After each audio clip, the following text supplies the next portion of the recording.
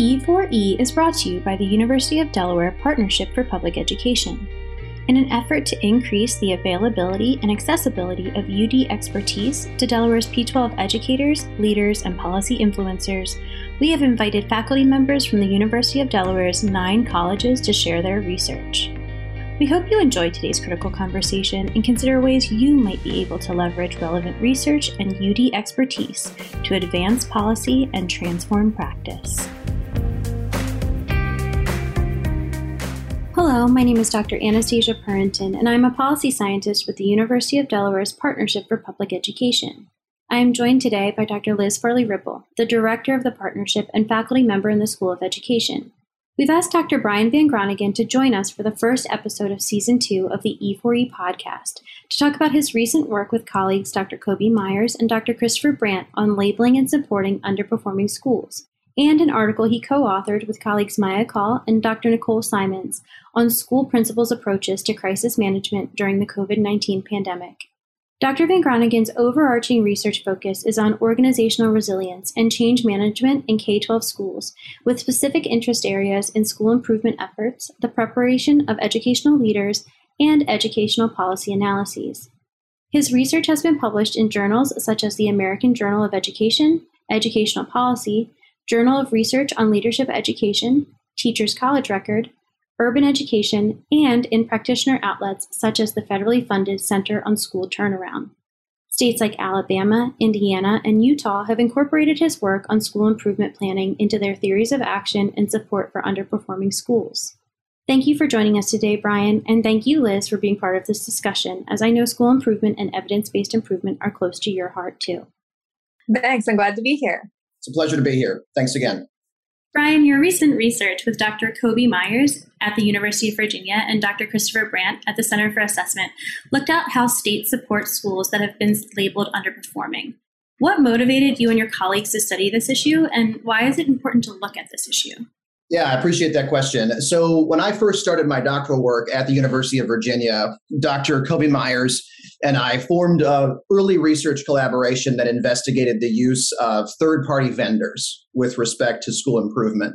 And one of the major findings that we learned that supports prior research is that state departments of education use a lot of third-party vendors, either because they don't have the capacity, they don't have the ability, or they don't have the authority or the will to be able to do the school improvement work themselves. And so that led us down really what's been a 6.5-year research agenda to get some more information about state departments of education, the use of third-party vendors for school improvement, and then the supports that states themselves, instead of the vendors, might offer to their underperforming schools. And with the recent passage of the Every Student Succeeds Act in 2015, adding districts to that mix as well. So now the states are responsible for not only devising approaches and supports for schools, but also districts. And so that initial motivation of us seeing just how few states take the lead on supporting their underperforming schools and districts has led us to where we are today with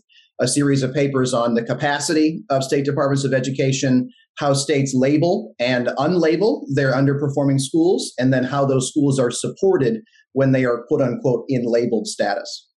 Why do we label schools, and what is the history behind school labeling? So that's a great question. I think one of the things that comes to mind is going back to the No Child Left Behind Act that was passed in 2001 and signed in 2002. And that introduced terms like corrective action and restructuring. And so schools that persistently underperformed by law were then the recipients of these kinds of federal labels, corrective action, and then schools in restructuring. And then when the American Recovery and Reinvestment Act was passed, the large stimulus bill in the late aughts during the first term of the Obama administration, you saw 2 more terms be introduced, focus school and priority school. So focus schools were the bottom 10% of schools in a state that were low performing, and then priority schools were the bottom 5%. And so a lot of the intervention monies that the stimulus bill allocated were targeted towards priority schools. And so ESSA, the Every Student Succeeds Act in 2015, changed those labels of focus and priority to comprehensive support and improvement, CSI. That's the bottom 5%, and then targeted support and improvement, which is the former label of focus school, which is the bottom 10%. And so those are the two labels that ESSA uses: comprehensive support, CSI, targeted support, TSI. And so one of the studies that we did here was take a look at how states went about assigning the characteristics and the formulas or the indices that they used to get to that bottom 5% or that bottom 10%. And one of the key markers over time since NCLB's passage in the early 2000s has been trying to diversify the indicators or the markers that states use. Initially, it was simply student proficiency scores on English language arts and mathematics standardized tests. NCLB instituted a pilot differentiated accountability program in the late aughts that encouraged some states to diversify their accountability identification indicators. So you've seen graduation rates be used, you've seen student growth in proficiency used as opposed to just composite student proficiency. And then ESSA introduced what's called a school quality marker, or called the fifth indicator. And so states were permitted to devise any kind of marker they wanted to, that they wanted in concert with those other markers to be able to identify those bottom 10% and then those bottom 5% of underperforming schools in their states. So what are those criteria that they're using, Brian? One of the things we were surprised about is that despite the flexibility that ESSA allegedly introduced for states to come up with different indicators, the vast majority of states were still focused on improving student achievement via test scores. That was still the primary indicator. So I think not much has changed from what we've seen between the criteria initially that NCLB introduced in the early 2000s and what ESSA was intended to try to refute when it was passed in 2015. So that sort of begs the question, what are states doing to help these schools get out from under those labels, right? So we've known from the past 20 or so years now that schools that are struggling often need a wide range of supports. Right now we have comprehensive and targeted. What are states doing? Great question. So the role differs by state, as I'm sure is unsurprising given the fact that the United States has a decentralized nature to its education system. The role or the responsibilities expected of state education agencies or state departments of education has increased, as you mentioned, over the last 20 years. And so now state education agencies are responsible for developing curriculum standards, developing educator evaluation programs, devising supports for underperforming schools and districts, and then tracking through longitudinal data systems the performance of their students and their educators over time. And based on our research and the very little research that's been out there about state departments of education, one of the things that we see is that very few states really have the capacity to be able to do all of this work because they still are sort of in this mode of monitoring compliance with federal dollars through the Title I program. So that evolution in role for some states has been particularly difficult. For the specific supports they offer, it's ranged from providing their own personnel as coaches or as regional support coordinators that principals and other leaders of CSI and TSI schools can reach out to. As schools continue to persist with underperformance, some states have increased the intensity of that coaching or of the number of personnel who are assigned to certain schools. You've seen other states that have created what are called takeover districts, where the State Department itself has taken over certain schools in different parts of the state. And you have other states that have then said, well, you're not going to be able to manage your own school, but the state doesn't have the capacity. So we're going to assign that to a charter management organization or an educational management organization, a CMO or an EMO, and they're going to be the ones to support. And then we will offer supports to the CMO and the EMO, depending on who's been assigned to do that work. So it's ranged from those kinds of supports, takeover, offering personnel, support with, say, school improvement planning, versus other states that have remained fervently under this umbrella of local control. And they have deliberately chosen, whether it's through their own devices or not, if the state legislature, for instance, has granted them authority, to not get involved in specific efforts to improve underperforming schools and districts. So the state will identify those schools, those CSI and those TSI schools, but then the locus of responsibility for improvement is on the specific leaders and officials in those schools and in those districts. And the State Department of Education has very little, if any, involvement in those support efforts. So, Brian, one of the reasons I was really excited to be part of this conversation today is because, as you know, I'm sort of really interested in how evidence gets taken up in policy and practice, right? And under No Child Left Behind, there was immense pressure to use research and evaluation as well as data to inform school improvement. And ESSA sort of doubled down on that by creating tiers of evidence and saying that these schools under TSI and CSI really needed to be using evidence-based programs and practices in order to get the funding they needed for school improvement. How does that play out at the state level? Do we see states engaging with evidence in the same way, or is it different? So one thing actually, Liz, that comes to mind is this idea of evidence use, even in these plans that states had to develop in response to the Every Student Succeeds Act.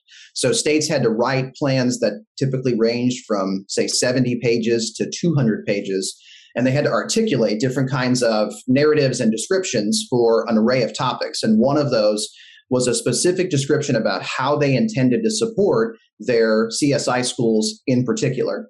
And in our review of plans, any notion of evidence in that description of the approach to identifying and supporting underperforming schools. And so while there are some of those examples that you mentioned, and Massachusetts comes to mind, of a state that has really invested since the mid to late 1990s in beefing up its own capacity and then creating, as you just mentioned, a separate research and evaluation arm for the state's efforts. We were a little surprised and in some cases saddened that so few states included any notion of evidence. And we were thoroughly surprised because the Every Student Succeeds Act prompted states, especially for their approaches to improving underperforming schools and districts, to use evidence. So I think on one hand, it's a time and a resource issue. But on the other hand, they tend to consult sources that are predominantly not empirical journals. And so that raises a question about all of the research that is done on school improvement, the extent to which that's translated into digestible documents or published in other outlets for State Department of Education officials to access, especially if they don't have journal subscriptions.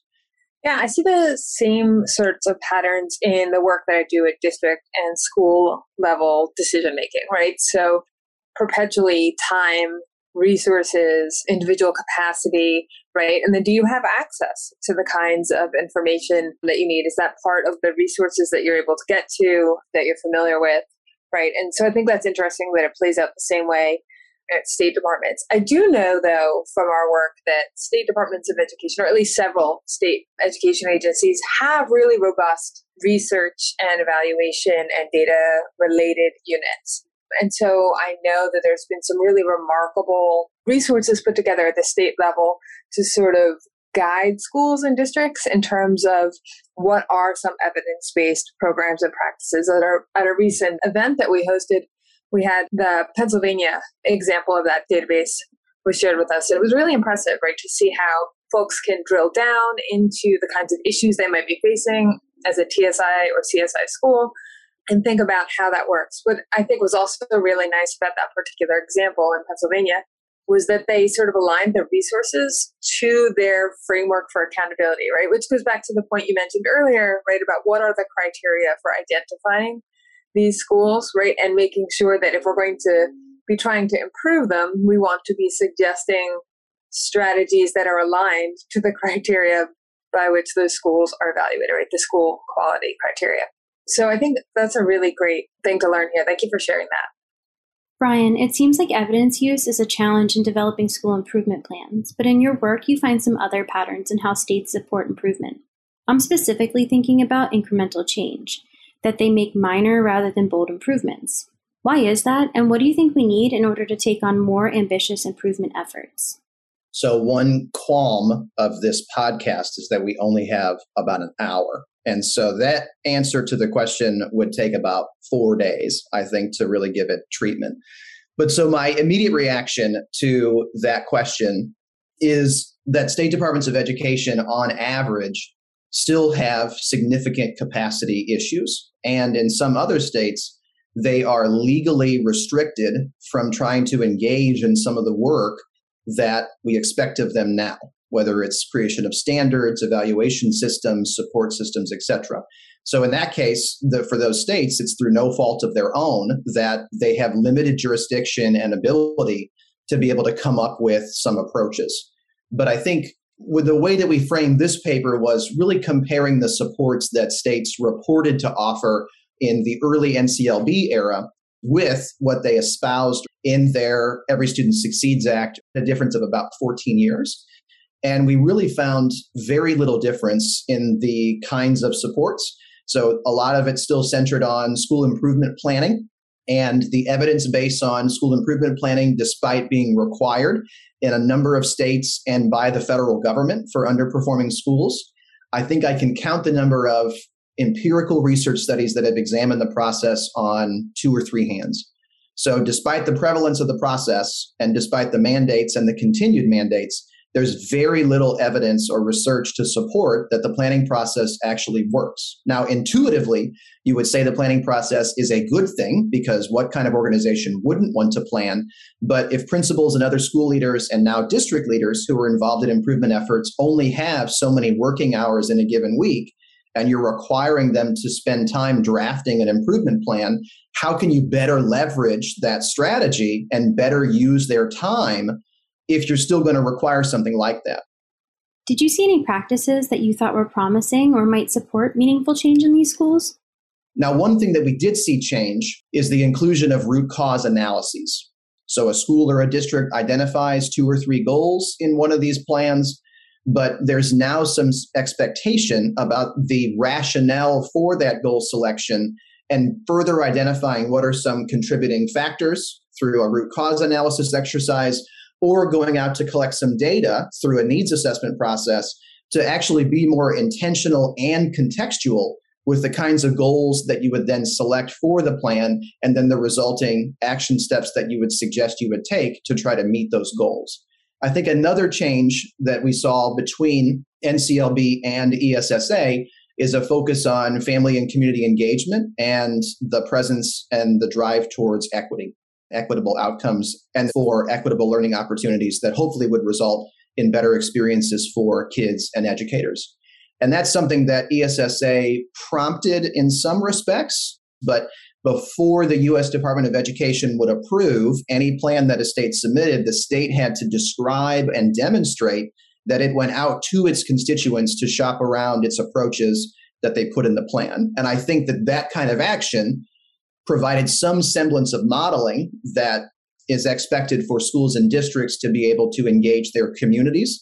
I think that that is probably a piece of the strategy moving forward that needs a lot of work, because schools and districts typically don't involve their communities to the degree that they might be able to. But the vast majority of supports still remained around improvement planning and around professional development, which is more of the same. And as we label in the paper, long live the status quo. Yeah, I think that's really fascinating. And as you were talking, I'm thinking back to sort of where we started this conversation, which was around the labeling of schools, right? And then talking about how you get out from under those labels, right? Which is school improvement writ large, right? We're talking about school improvement. So there seems like there's 2 pieces here. So one, how do states support schools and districts in doing that? And they are stretched thin, they are under capacity, and the suggestions they have are sort of, as you said, long live the status quo, right? And that's for various reasons. I'm not begrudging our state education agency friends anything there. But there's an opportunity to think about doing things different. And then at the district and school level, but even with the support of the state, is that planning process and how we make that a good use of people's time, right? So I heard you say root cause analysis, and that actually rings true with me. In some of our work, we have noticed challenges with identifying theory of action behind school improvement plan. Like, so what is the actual challenge you're trying to address? What is really causing that challenge? How are you going to address the underlying cause? So really a good use of time then for our school leaders, for our district leaders, and for our state leaders is to really dig down into that root cause, that theory of action, that kind of work. Another piece, as you just mentioned, is engaging stakeholders, right? If we're serious about our commitments to equity, serious about our commitments to change, that has to be a more central piece. So that's like positive, right? We see these 2 changes. But we also noted it was a little bit at all levels and for a variety of reasons. And so I think there's an opportunity to strengthen that. As I mentioned, some states are doing that pretty well. So We can point to some of those examples. But also, as you mentioned, we don't have a lot of good evidence about these system-wide changes, right? There's not a lot of evidence for state departments to look at and be like, how do I drive statewide improvement? And how do I work effectively to support districts? And even at the school level, right? School improvement research sort of maybe looks at pieces or a strategy or something, right? But there's not a ton of at least available evidence for. So can we change that? Yeah, so you raise a number of good points, Liz. And I think one of the first things that comes to mind is, as a larger society, the expectations that we have of schools. The way that I've seen it divided is between within school factors and out of school factors. And I think schools are oftentimes held to solving and addressing out of school factors that they have little control over. So something like poverty, for instance, or access to healthcare, or access to other kinds of community resources. And we expect the school to potentially be able to remedy this under that original notion of schools being the quote unquote great equalizer, when that's not possible. And so I think that's one of the first pieces, is really zeroing in on promoting this focus on within school factors. So things related to instruction, professional learning, the systems and structures at the district level, and how those systems and structures potentially set up the conditions for school level leaders to be able to succeed. I think a second piece that you mentioned that I find particularly fascinating is this idea of a theory of action. And that typically is what the improvement planning process would produce. But the improvement planning process is still viewed as this sort of compliance exercise that the state government or the federal government requires breakthrough principles, if you will, where they say, I have these conditions that are likely not going to change for the foreseeable future.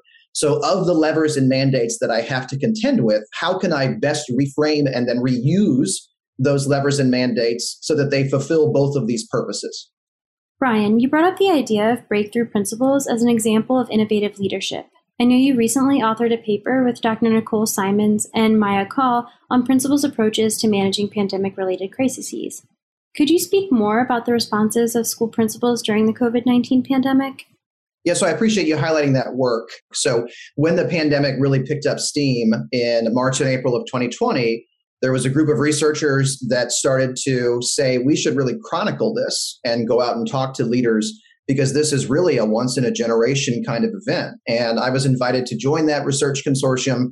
And so our team of about 18 people went out to talk to almost 175 principals between April 2020 and July 2020.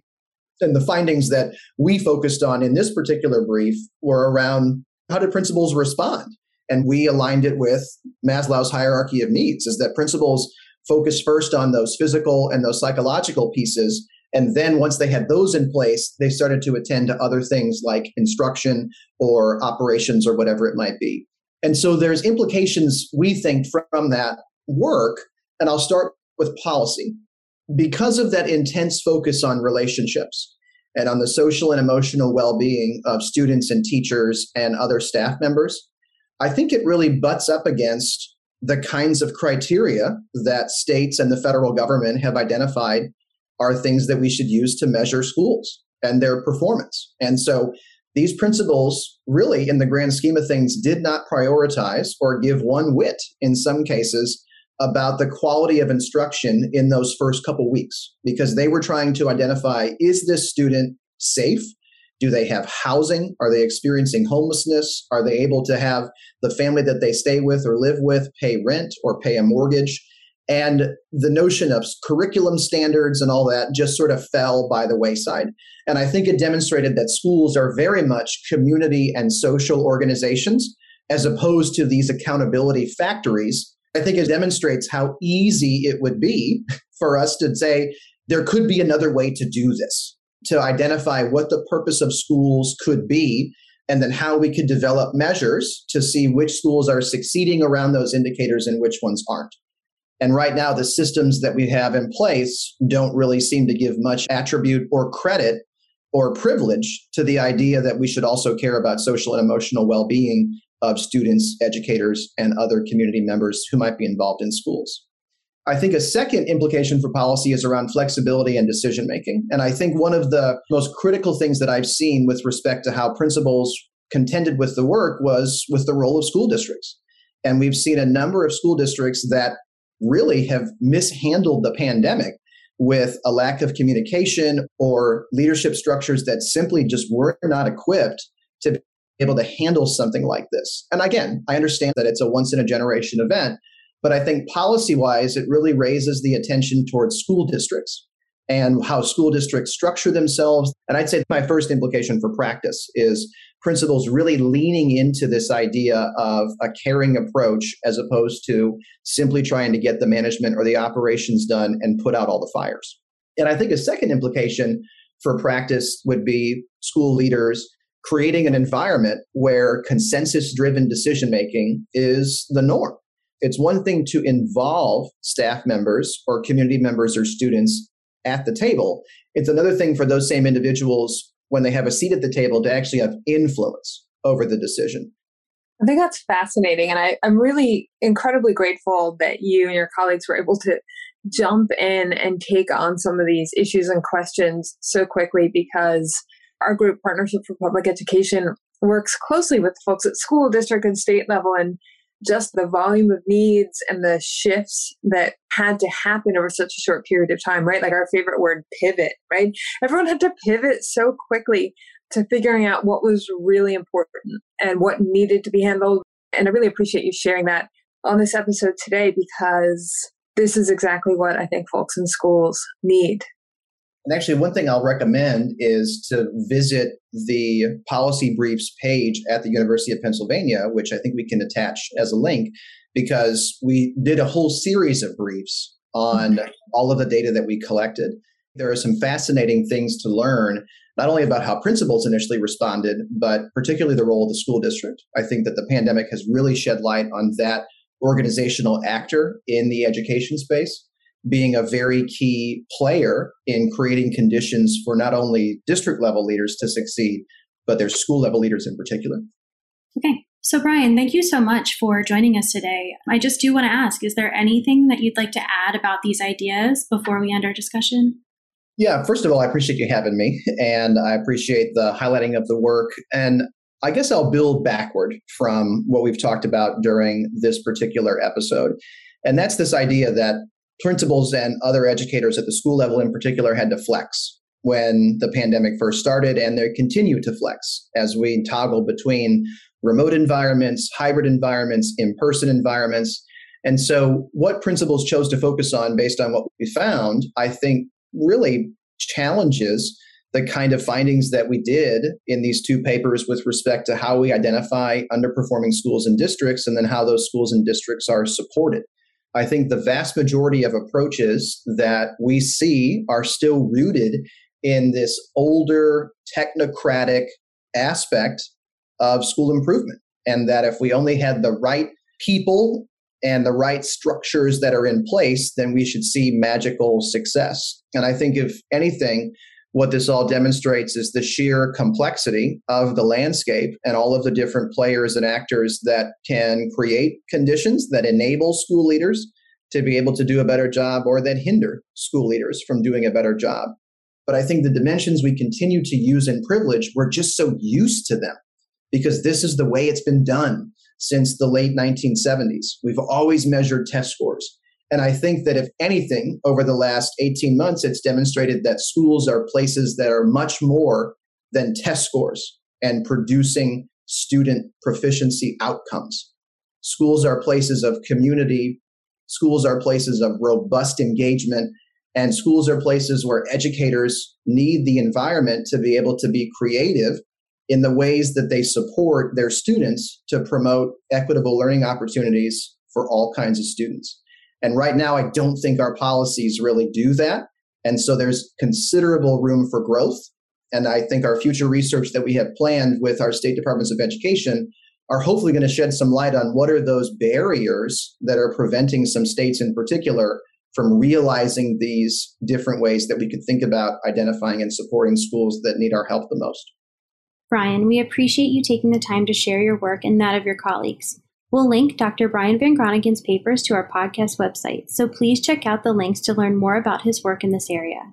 I'd also like to thank Dr. Liz Farley-Ripple for joining us in this conversation. Thank you for listening to this episode of E4E, brought to you by the University of Delaware Partnership for Public Education. For more information about the work being done by the Partnership for Public Education, please visit our website at www.udel.edu/PPE.